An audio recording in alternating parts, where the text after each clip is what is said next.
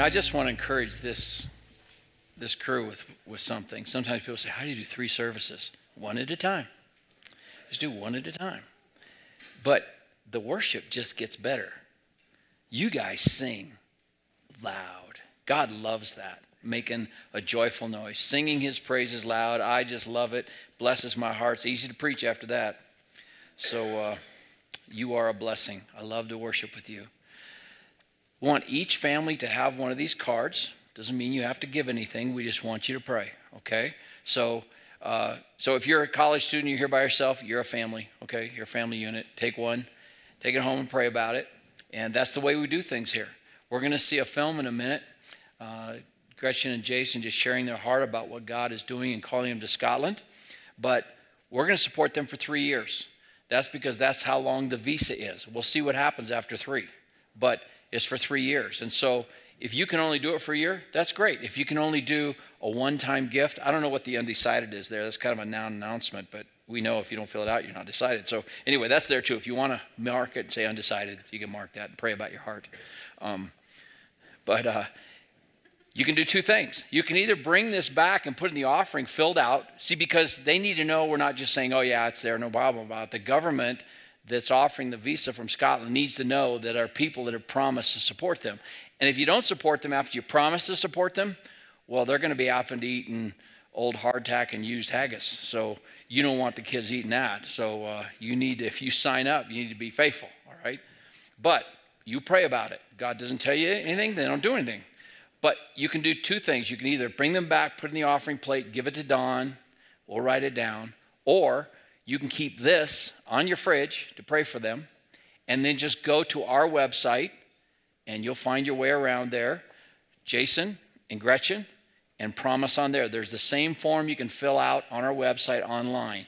Maybe you want to go directly to 20 Schemes that do it there. The only thing is, if you do it there, they'll know, but we won't know what our portion is. So anyway, any way you want to do it, several ways. You can go to 20 Schemes, you can go to our website, or you can fill this out, hard copy, and give it to Don or put in the offering plate. So here is the film.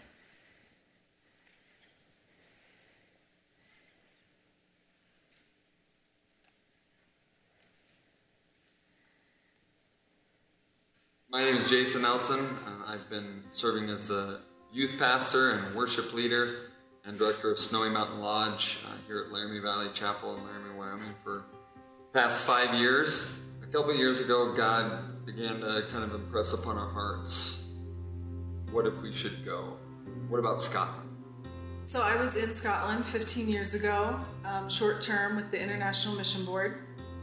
For years, I always wondered why I spent my time there and why God had me go there and what the purpose was for all of that.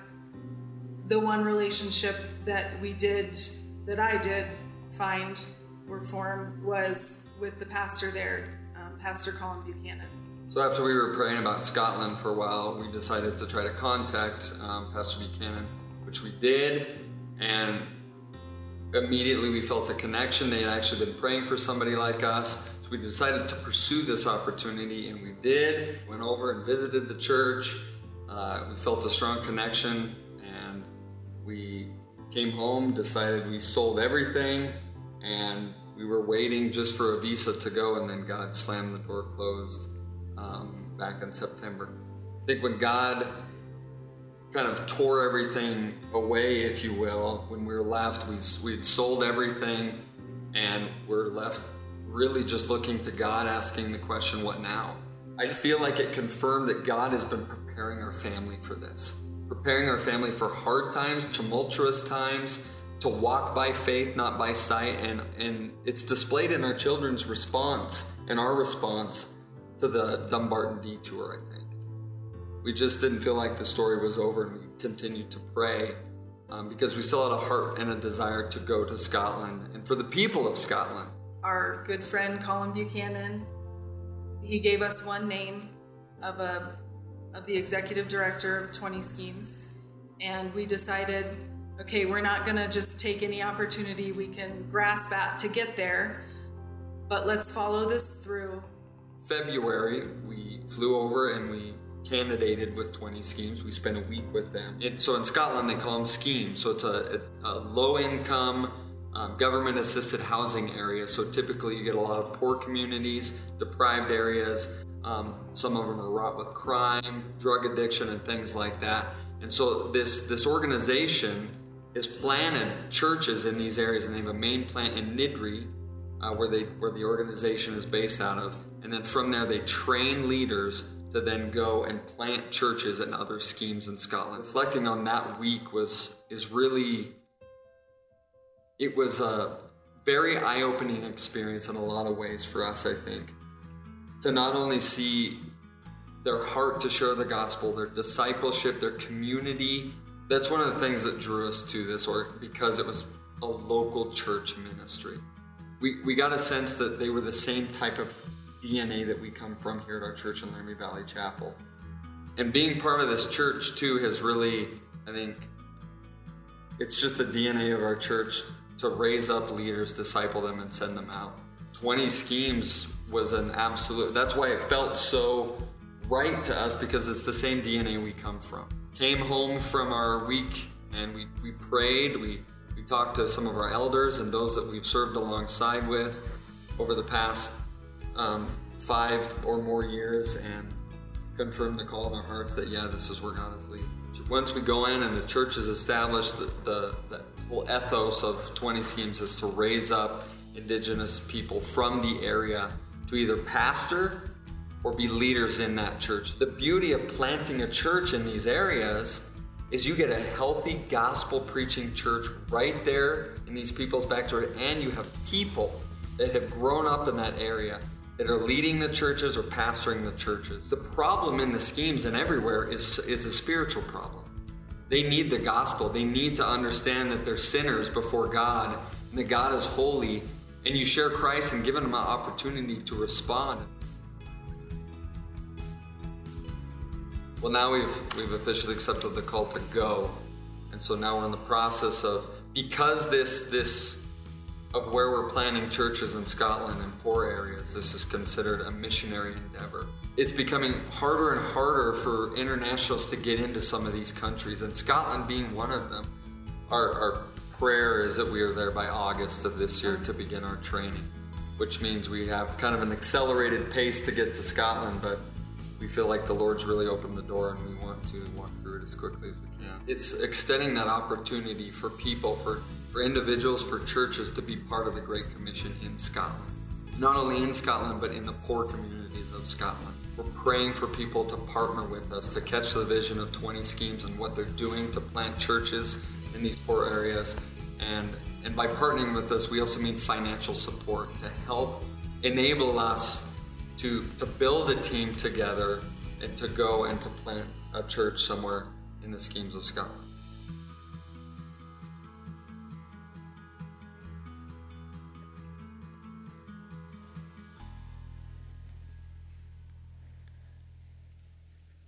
This morning I want to preach from Romans chapter 12, finding God's will for your life. In the coming weeks I want to talk about how do we discover God's will as a church and the directions we go, whether it's supporting missionaries, who do we support, who do we not support, how do we be an encouragement. But this morning, how do you find God's will? Let's pray. Father, we thank you for your word. I pray that you give us understanding. Lord, stir us up to obedience, that we're not just hearers, but obedient to your word, Lord. In Jesus' name, amen. If you ask a child or a young person that grew up in church, what are you going to do with your life? Well, I just want to do God's will. That's great. That's a great statement, but what does it mean? And you come to that place, some of you are college seniors, you're coming to the place you're going to graduate. Now what? Commencement means begin. It doesn't mean end, right? Commence. In the old days, when we went to fire our weapons, they say commence firing. It means to begin. And so you think, well, what am I going to do? Where am I going to work? What person am I going to marry, right? Where do I go? What's my calling? What is God's will? How do I find that out? Well, it's laid out here in the Word of God. How can we find God's will? How do we know we're in the middle of God's will. And that's so important. God wants his children to be confident in their salvation. He also wants you to be confident that you're doing exactly what he called you to do. Here in Romans chapter 12, verses 1 and 2, first of all, we need to be available for God's purpose. Are you really available? Are you kind of like, well, I've got my well figured out. Christianity is a thing I do on Sunday, gives me some flavor. I go to a Bible study once in a while. I got it figured. Lord, you just make it prosper. Leave me alone. I don't want to have too much pain or trials. So if we just figure that out. But that's not the way of joy. It's not the way of reward.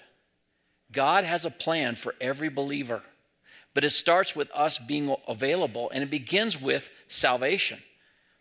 Paul comes after 11 chapters of laying out the doctrine of salvation.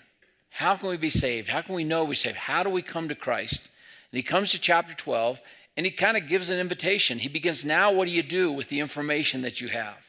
And he says, I beseech you therefore, brethren, by the mercies of God, that you present your bodies a living sacrifice, holy, acceptable unto God. This is your spiritual service of worship.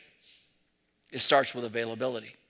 You see, if you thought you just asked Jesus in your heart, I talked to a lady recently, and she said, well, my son knows, he says he's not a believer, but I know he's a believer because I remember when he asked Jesus in his heart. Well, an adult knows what he believes and doesn't believe.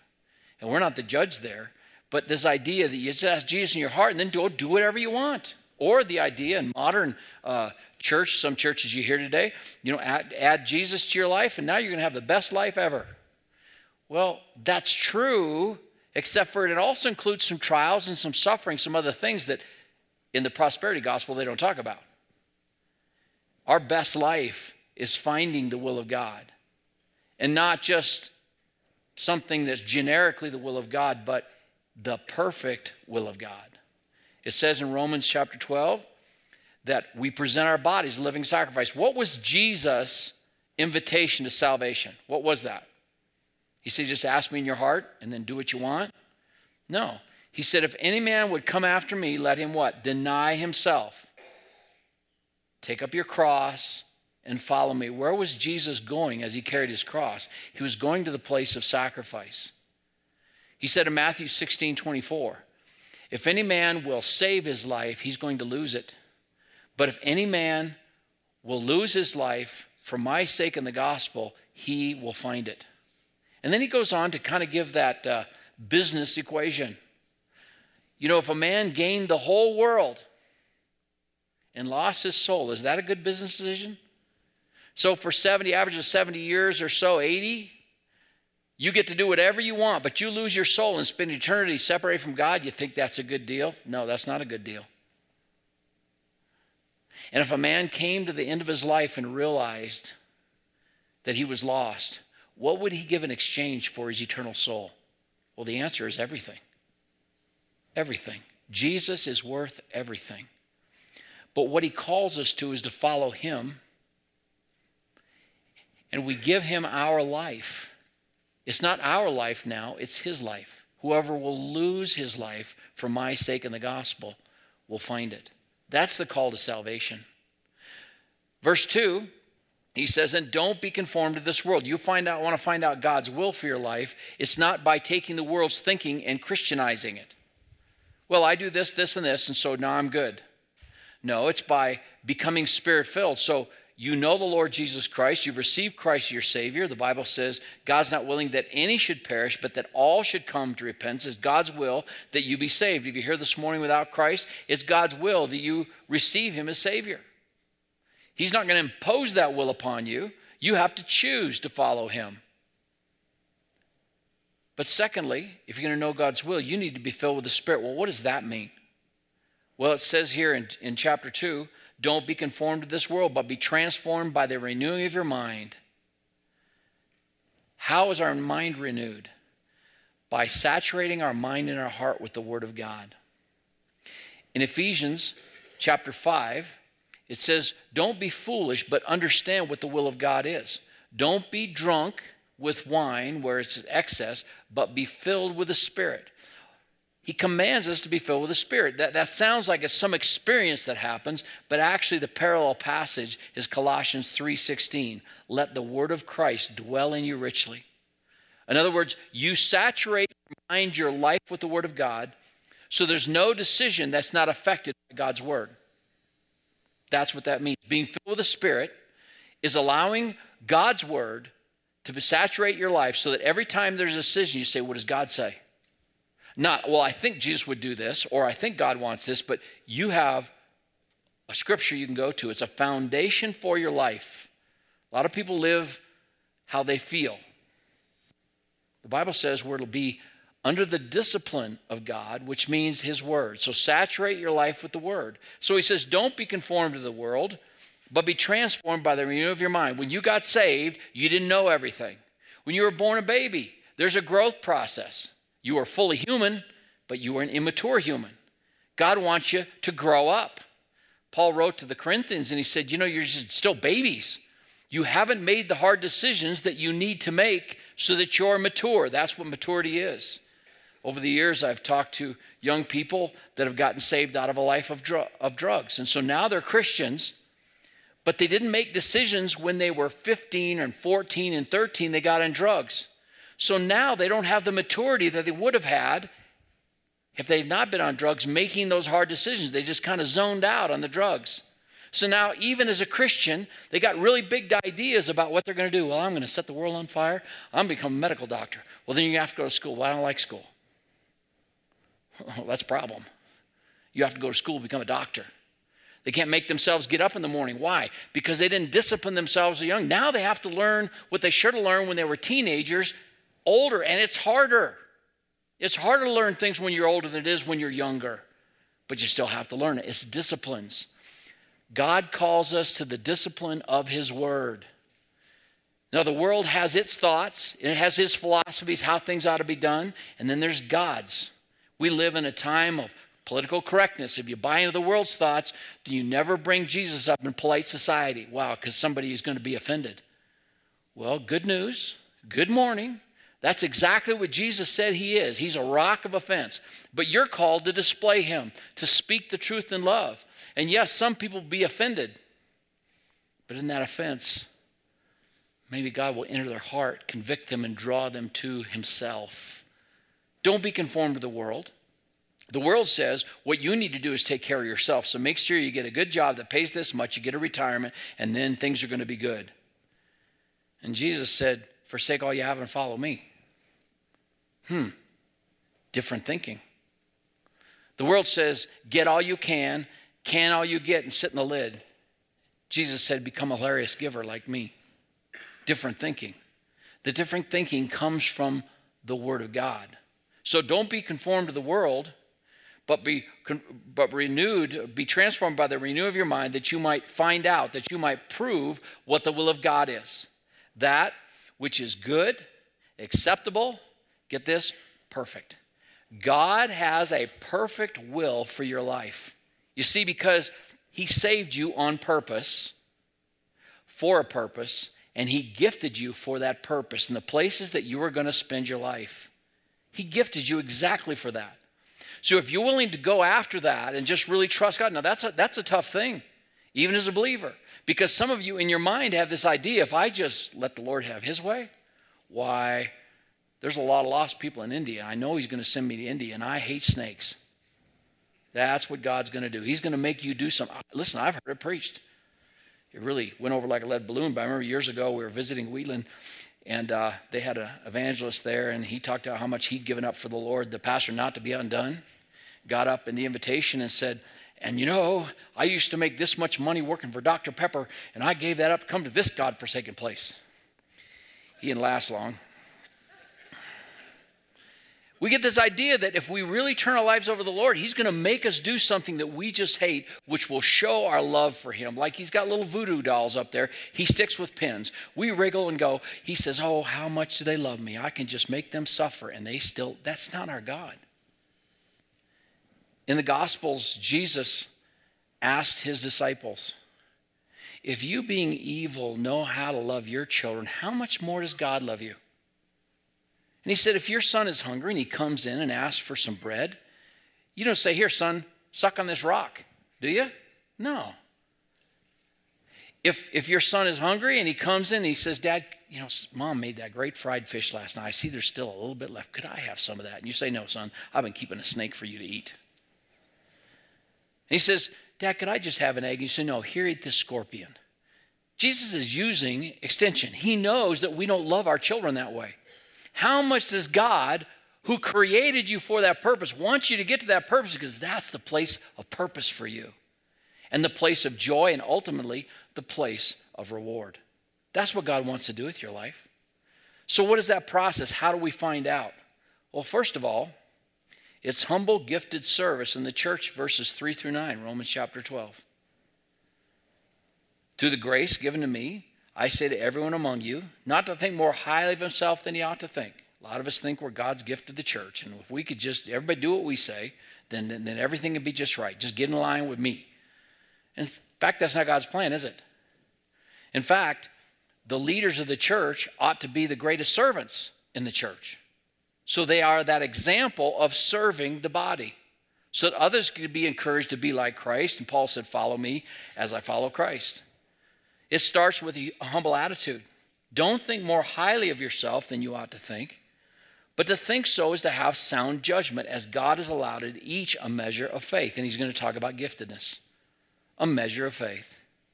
So he doesn't want you to act like Uriah Heep. You ever heard of Uriah Heep? Kind of an ugly name, isn't it? Well, he's kind of an ugly guy. He's fictitious. And he's a guy that was in Charles Dickens' book, David Copperfield. And he was always wandering around telling people, oh, I'm just so humble. I'm your humble servant. But he really wasn't humble. He was just a manipulator. He was evil. He was kind of a slimy character. And so God's not saying go around and act just so humble you can't do anything. He just said, don't think more highly of yourself than you ought to think. Don't think lower than you ought to think and be a phony, but with sound judgment. How has God gifted you? Some of you, he has gifted to lead. Others, he has not. I know you can read the book by this guy. Everybody has a gift of leadership. It's just different. No, some people are not leaders, but they're amazing servants. They're amazing servants. What's your place? What is your spiritual gift? It's amazing how many believers I talk to and they have no idea. And that's not a problem. The problem is they don't care about finding out. But it's not a mystery. Not a mystery. Follow along. He said, listen, as many members in one body, all the members do not have the same function.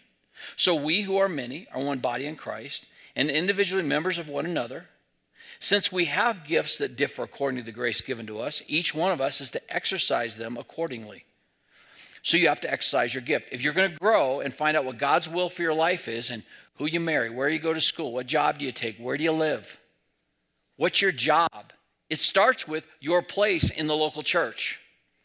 Paul wrote Ephesians chapter 4, verse 11 and 12, and he said, God has given gifted men to the church to teach the church so that the church would do the work of the ministry. Now, I grew up in a church, and they just kind of figured, because that was the way things were done, you hire a professional for all that stuff. And so when I came here and began to teach this passage, we had one old faithful deacon, he's with the Lord now, Rocky Ownby. He said, man, I've never seen that before. I just figured we hired it done. And people just thought the pastor did all that stuff. And you know what? The church missed out on the joy of really plugging in where their giftedness was to minister where the pastor wasn't gifted. Because pastors aren't gifted in every area. They're not gifted any more than you are gifted for what you are called to do. So it's finding that place of giftedness. How do you do that? By employing your gift. Well, if I don't know what my gift is, how do I employ it? Begin to serve. Begin to serve. You'll find out maybe what your giftedness isn't. But as you begin to fellowship with other saints in your ministry, maybe it's helping for a quarter with Sunday school. Maybe it's just hearing the announcement that Jason's going to give here shortly about cutting wood up at the lodge. And so you say, well, I don't know if I really trust myself with a chainsaw, but I could stack, right? And so you go, and what happens when you go? You get to know people. You have fellowship with people. Maybe you get involved in a small group. In that small group, what happens? Fellowship. And the fellowship what happens is you begin to see what your giftedness is. Paul said, what's the purpose of that? Well, you see, Jesus had all the spiritual gifts. And when he died, he gave gifts to men. So at salvation, God gives you a set of gifts. They're unique to you. There's some pretty basic ones. And here he's not giving us every single spiritual gift. He's just making a point. You have a mix of gifts. And the church is going to be weaker if you're not functioning in your giftedness. So don't think higher than you ought to think. Because not only will you see what you're doing, but others are going to see what you're doing. You say, well, the problem around here is the elders just don't recognize my greatness. Well, that's part of the process. If you're called to lead, not only will it be something that you desire to do, it'll be something God's gifted you to do, and the elders will agree with that. They will affirm that with you. All three. But that place is a place of ministry, so you begin someplace, and what do? You focus on your gift. God has gifted you. If you have sound judgment, don't try to be something you're not. Don't try to major on your weaknesses, just serve. Well, if I just do that, no one will notice me. Here's the deal. God's the one that saved you on purpose. He's the one that gifted you for that purpose. And he knows where you're at and what you're doing. He can get you where you need to go. So he said, if you have the gift of prophecy, then you prophesy according to the measure of your faith. What does that mean? Well, just simply, don't preach what you're not practicing, right? One thing for me to sit up and talk about things, but if I'm not willing to be faithful in my life, it just doesn't really communicate, does it? Secondly, if you have the gift of serving, then serve. If you teach, then teach. If you're an exhorter, you're a coach, you're a counselor, then do that. He who gives, give liberally. And if you lead with diligence. If you show mercy, do it with cheerfulness. Serve. Serve. In your serving, God can move you where you need to go. It begins with beginning to serve. Serving. What happens when you serve? Number 3, verses 9 through 21. Faithful, righteous living. It's just living out your faith. You see, because being in church is a full contact sport. If you didn't know that, you'll be surprised by that. Because even though you're mature and you know everything, the rest of us don't. And we still have some rough edges that need to be knocked off. And it's not just your job to knock them off. But the problem is, some people still throwing elbows. And they still have attitudes once in a while. And guess what? You're going to get the chance to make decisions that will lead to your maturity. That's what happens. That's how we grow. Years ago, a college student said, Paul, is there ever going to be a time in my life we get to the place there's no more forks in the road? I said, yes, when you get to heaven. There's always going to be a decision to make. And what he's going to lay out here are just simple, basic decisions that all of us will make, either right or wrong, in our life that's going to lead to your sanctification. Because Paul wrote to the Thessalonians, and he said, not only has God called you to be saved, it's God's will that you be spirit-filled. It's God's will that you be sanctified. This is the will of God, even your sanctification. What is that process? It's called growth. But growth and maturity comes when we make decisions. What are the decisions? Verse 9. Let love be without hypocrisy. Abhor what is evil. Cleave to that which is good. Paul wrote in his epistle, John wrote in 1 John, if you love the brother, no occasion of stumbling remains in you. So some of those sin habits, some of those things left in the flesh are still a problem. You have to make decisions about that. God's called you to make a decision. You got a problem with lust? Then what did Jesus say? Deal with it. Don't ignore it. It's easy to hate other people's sins. What about your sin? You got a problem with anger? What is it? The Bible talks a lot about anger. The anger of man does not work the righteousness of God. Don't even be around an angry person. You might learn his ways. See, that's the way the world is. You want to get things done in the construction world? Be an angry man. And then all your people know they got to work really hard or you'll get angry. And all the people you do business know, I better not mess with him. I better do with the contract. That's not God's way, using anger like a bully. That's the world's way.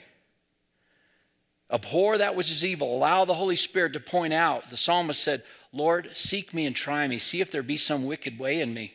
Lord, root that out. So there's no area of stumbling in my life. Abhor that which is evil. Cleave to that which is good. Verse 10. Be devoted to one another in brotherly love. Give preference to one another in honor. There's a decision. Somebody rubs you the wrong way. What does the Bible say? Give preference to them. Honor them.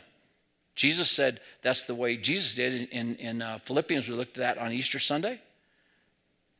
He said, let this mind be in you, which is also in Christ Jesus. Count the other person better than yourself. That's a grace decision, isn't it? That's not natural. It's not of the flesh. That's supernatural. Verse 12, rejoice in hope. Verse 11, not lagging behind in diligence, fervent in spirit, serving the Lord. It takes a decision to get involved and serve diligently, doesn't it? Now, there are some churches set up on the deal where you come and you just be transparent. We're not a church like that. We're always going to be challenging you about finding a small group, finding a place to serve. Why? Because that's the place of blessing. That's the place of reward and peace. Be diligent. That takes a decision to be diligent. I'm going to show up. I'm going to be faithful. Then he says, rejoicing in hope, persevering in tribulation, devoted to prayer. If you take a stand for the Lord, you're going to suffer persecution. Jesus said they hated me, they're going to hate you. They can't get at Jesus anymore, and so it's given unto us to fill up the sufferings of Christ, to be a part of what Jesus is doing in the world. And to me, it's pretty natural. If you are standing for the Lord, you will be devoted to prayer. In Acts chapter 4, the religious council had called John and Peter in, and they said, we've heard what you say, and we don't want you to say that anymore. Don't you preach about this man Jesus. You're trying to bring his blood upon us. Well, that's what they asked for, didn't they, at the cross? His blood be upon us and upon our children, right? Now it's coming to bear. Oh, don't say that anymore. And if you do anymore, and they threatened them, and then they let them go. When we suffer persecution, we complain about it.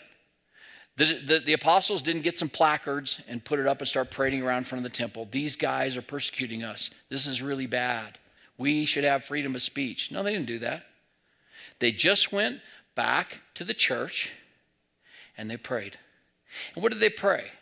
They told God on those guys.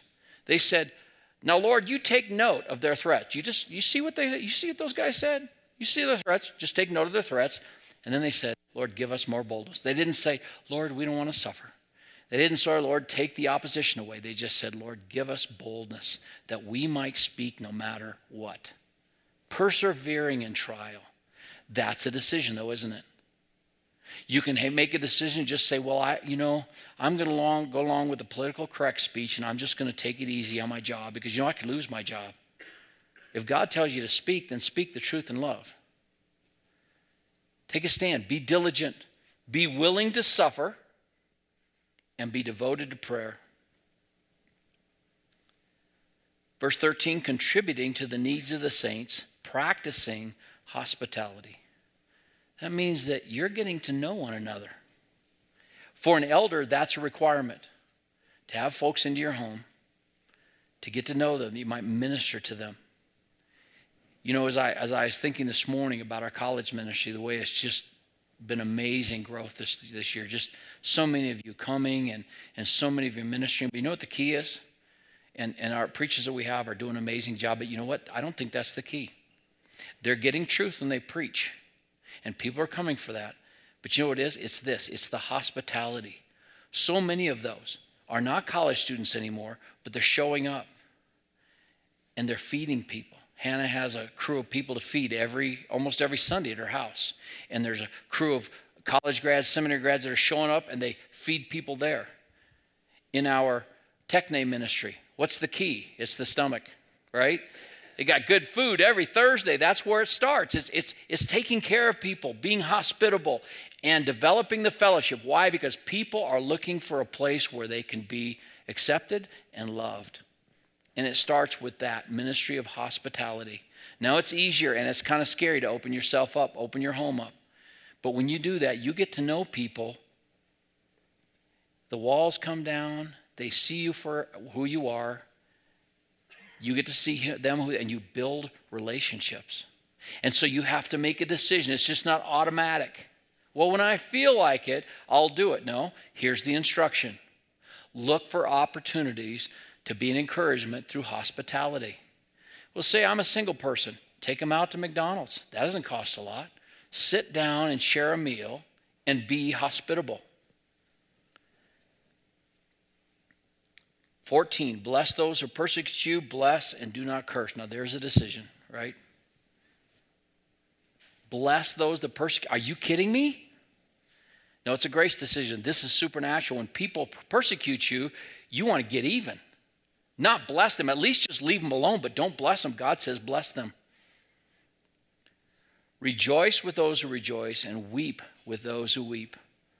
You know, somebody is hurting when a relative dies, especially a child or somebody very close, especially if it's sudden. What do? It takes the breath out of us, and so we do nothing. And sometimes the reason we do nothing is not that we don't want to. We just don't know what to do. We think, I don't know what to say. Let me tell you something, flock. The best thing you can do is not show up with something really important to say, because they're not going to hear you anyway. It's going to be like soda and vinegar. The best thing you can do is show up with your arms. The best thing you do is say nothing, but just show up. To weep with those that weep. Maybe you've never felt that loss, but you can just imagine what that be like, and so you just show up with a shoulder, with an arm, not with a lot of smart words. Oh, God laid this on my heart to give you this verse today. That means nothing to anybody that's hurting. What they need is a supernatural love of God, and that can come through you if you just show up and listen. And eventually, God might motivate you to say something, but I've been through those circumstances. I learned so much that the greatest thing you do to comfort a person that's weeping is just show up and grieve with them. But you know, sometimes it's harder to rejoice with those that rejoice. Something really good happens to some. Maybe you're in the same business. In this church, we have several people in the kind of the same kind of businesses, and business by its nature is a competition. And so, you know, somebody else gets to do something and doesn't come to your company, and it's like, you know. I know Christy can be angry all the time. Starbucks is across the street. Or we can just say, you know what? God is the one that blesses us. He's the one that provides. And we can just be focused on him. And so when something good happens to our brother, what if you're just feeling that? Because you think you deserve it and they don't. Show up and rejoice with them anyway. It'll help your attitude. Just like when he says pray for your enemies and bless your enemies, that's how God changes your heart to begin to seek after their salvation. But it takes a decision to show up and congratulate and to rejoice with those who are rejoicing. What is God doing? He is trying to wean us off our self-centeredness to be like him. Jesus didn't come to judge. He didn't come to be served. He came to seek and to save those that were lost. Be of the same mind toward one another. Don't be haughty in your mind, but associate with the lowly. Do not be wise in your own estimation. Don't be a know-it-all. Sometimes, you know, we got to feel nobody will know how smart I am unless I tell them. Lord, I'm just trying to give good information here. And what does the Bible say? Let another man praise you and not your own lips, a stranger and not your own mouth. Just be quiet. But Lord, if I don't do this and talk about this, then who's going to find out how great I am and give me that position? God knows where you're at. And God's he's not so concerned about the right answer. That's what we get concerned about, because we're so concerned about us having the preeminence. It's not having the right answer. It's being the right person. Being like Christ, humble. It's so instructive that Jesus didn't come and break off the bruised reed or quench the smoking flax. Maybe they don't need your information right now. Maybe if you'll be patient, like James says, slow to speak, slow to wrath, right? Then maybe you'll have time when you'll have an opportunity. You can give them that information and they'll love it coming from you. Then it says, verse 17, never, not in some circumstances, but never pay back evil for evil to anyone. I remember a friend of mine, he's just a new believer. He doesn't live here anymore. God moved him, but I remember he just come to the Lord, and he was still going to the bars. I don't know what he was doing, checking out if the arm of flesh would fail him, and it did. Anyway, somebody just cold cocked him. Boom! And he was so angry. And then the next day we're having discipleship and we were in Romans chapter 12. There's got to be a parenthesis someplace because I didn't even do anything. This guy's got it coming.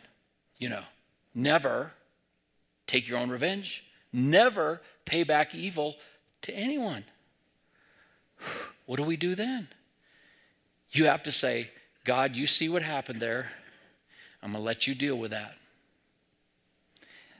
That's what imprecatory prayers are about in the Old Testament. You know that? Psalm 37, there's an imprecatory prayer. Or in Psalm 35. And David is saying, when they were hurting, I took care of them like it was my own mom. And I grieved that I was with them. But now that I'm in trouble, the abjects gather around me like I'm the main course in a feast. And they're ripping up and tearing me. God, you break their arm. You break their face, right? You go there and say, how is that a righteous prayer? What the psalmist is doing is say, God, this is your business here. This is your business. You take care of it.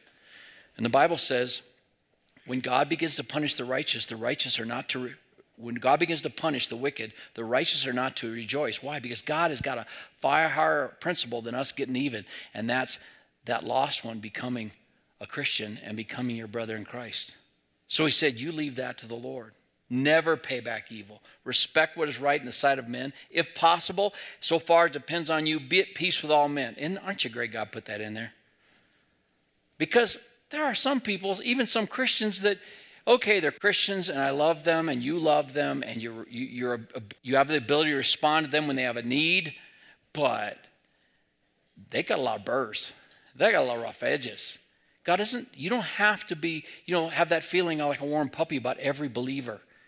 You don't have to make every believer your best friend. It's not a command. He says, as far as depends upon you. And he's not even talking about just believers. He's talking about unbelievers too. As far as depends upon you, get along with all men. I think the greatest illustration of that I know of is Jonathan Edwards. David Brainerd was the missionary to the Native Americans, right? And Jonathan loved David Brainerd. He was younger than him, but he just loved his passion, loved his ministry. And one of the times David had tuberculosis and he gets so sick. And so his daughter, Jonathan Edwards' daughter, was taking care of David Brainerd, and they developed a relationship, and he thought, man, this is the woman for me. So he goes to his friend Jonathan Edwards to ask for the hand of his daughter in marriage, and Jonathan Edwards said no. Why? Because he loved his daughter, and he loved David Brainerd. And David was surprised, and he said, well, is she not elect? Jonathan Edwards said this, no, she's a believer, but the grace of God can live with some that others cannot. Isn't that good? Yeah. Just because a girl's a Christian doesn't mean you should marry her. There should be more goes into that. Find out what God is saying, what kind of person, what are their focuses. And so Jonathan Edwards say, listen, she's a believer, but I don't want to wreck your ministry. Some guys marry a girl and the girl becomes their whole ministry because they don't have time for anything else. You don't want to marry a girl like that. Let somebody else do that, right? There's plenty around there. Find out God's perfect will for your life. And as far as depends upon you, get along with all men. That means what? You're going to have to give some, aren't you? In fact, sometimes you're going to think, why am I the only one given? And people are always taking advantage of me. Listen, you can't outgive the Lord. Remember that. And the Lord sees. Verse 19, never take your own revenge. He comes back to that. Never take your own revenge, beloved, but leave room for the wrath of God. For it is written, vengeance is mine, I will repay. But if your enemy is hungry, feed him. And if he's thirsty, give him a drink. For in so doing, you will heap burning coals on his head. Pastor Davies was here last year and really explained that to us in our college Bible conference that we had. And we always think, well, we're going to do good, and that'll really burn him up, No, that's what he's saying. Fire is kind of what we need, right? We need heat. We need fire to cook our food. In those days, if a neighbor went away or their fire went out, they'd have to go to their neighbor to get some coals. And he'd say, you love in such a way that if your neighbor who is your enemy comes and asks for some coals to put in his hearth so he can continue to cook food and be warm, you don't just send him home with the basket on his head with a coal. You heap that thing full because you cannot give the Lord. And God is doing something far greater than just your sensitivities being injured. Love them. That's supernatural, but that's the decision. Verse 21 wraps it all up. You could wrap all these up in this. Do not be overcome of evil, but overcome evil with good. That's our Savior. So, well, hold it, Paul. Then what girl do I marry? Here's the good news. Psalm 37:4. We read it this morning. Delight yourself in the Lord. He will give you the desires of your heart. Do whatever you want. That doesn't sound Christian. No. If you're truly delighting yourself in the Lord, whose desires are they going to be, right? As you're making these hard decisions to love instead of giving vengeance, to make others more important than yourself, what's going to happen? You're going to be filled with the grace of God. And his desires are going to be driving you. You don't have to be panicky about where you're going to serve or what you're going to do. Maybe you finished seminary and said, nobody noticed what I do. God does. Some people get frozen by fear. They're so afraid they're not going to be able to do the will of God, so they do nothing. Jason and Gretchen, example of that. They went, they said, this is God's will. Boom, God shuts the door. Boom, slam shut. Now what do? Come home and pray some more. God opens another door. Listen, even right now, I don't know if this is God's will yet. We'll see when they're there, right? If God gets them there, we know it was God's will. Sometimes you try to figure things out before. There is no figuring stuff out before. We just know that God shut the door on that. The Apostle Paul said this as he talked about his own call to ministry. I thank Christ Jesus our Lord, 1 Timothy 1:12, who has strengthened me because he considered me faithful. He put me into service. What was Paul? He was back in Tarsus. He'd gotten saved on the way to kill some more Christians. And then he started preaching the gospel, and then everything really heated up. And finally, he had to escape out of that city by some other Christians who let him down over the wall in a basket at night, and he went back to Tarsus. He went back home. And the Bible says this really neat statement, and then all the church had peace. Because while Paul was not a believer, the church was in tumult, and then he got saved, and it was worse. God took him home. What did God do with Paul at home? Same thing you have to do. Hardest place to live out your faith is at home.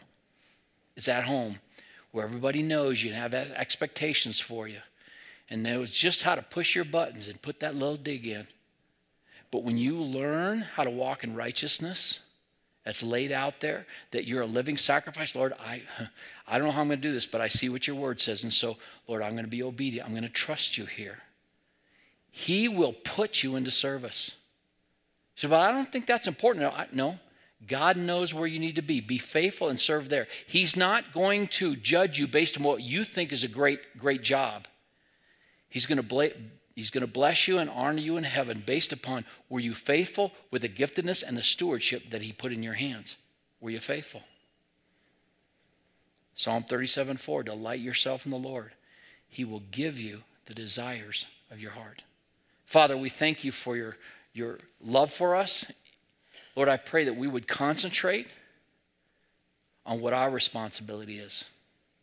Not on others or the future, but today, being faithful today, responding to the challenges, to the trials, to Christians, to unsaved people with grace. Lord, that we might grow up to the measure of the stature of Christ, that you might use us wherever you want to use us. Because, Lord, one day we just want to hear, well done, faithful servant. And then we'll give you all the glory in Jesus' name. Amen. Let's stand and sing together.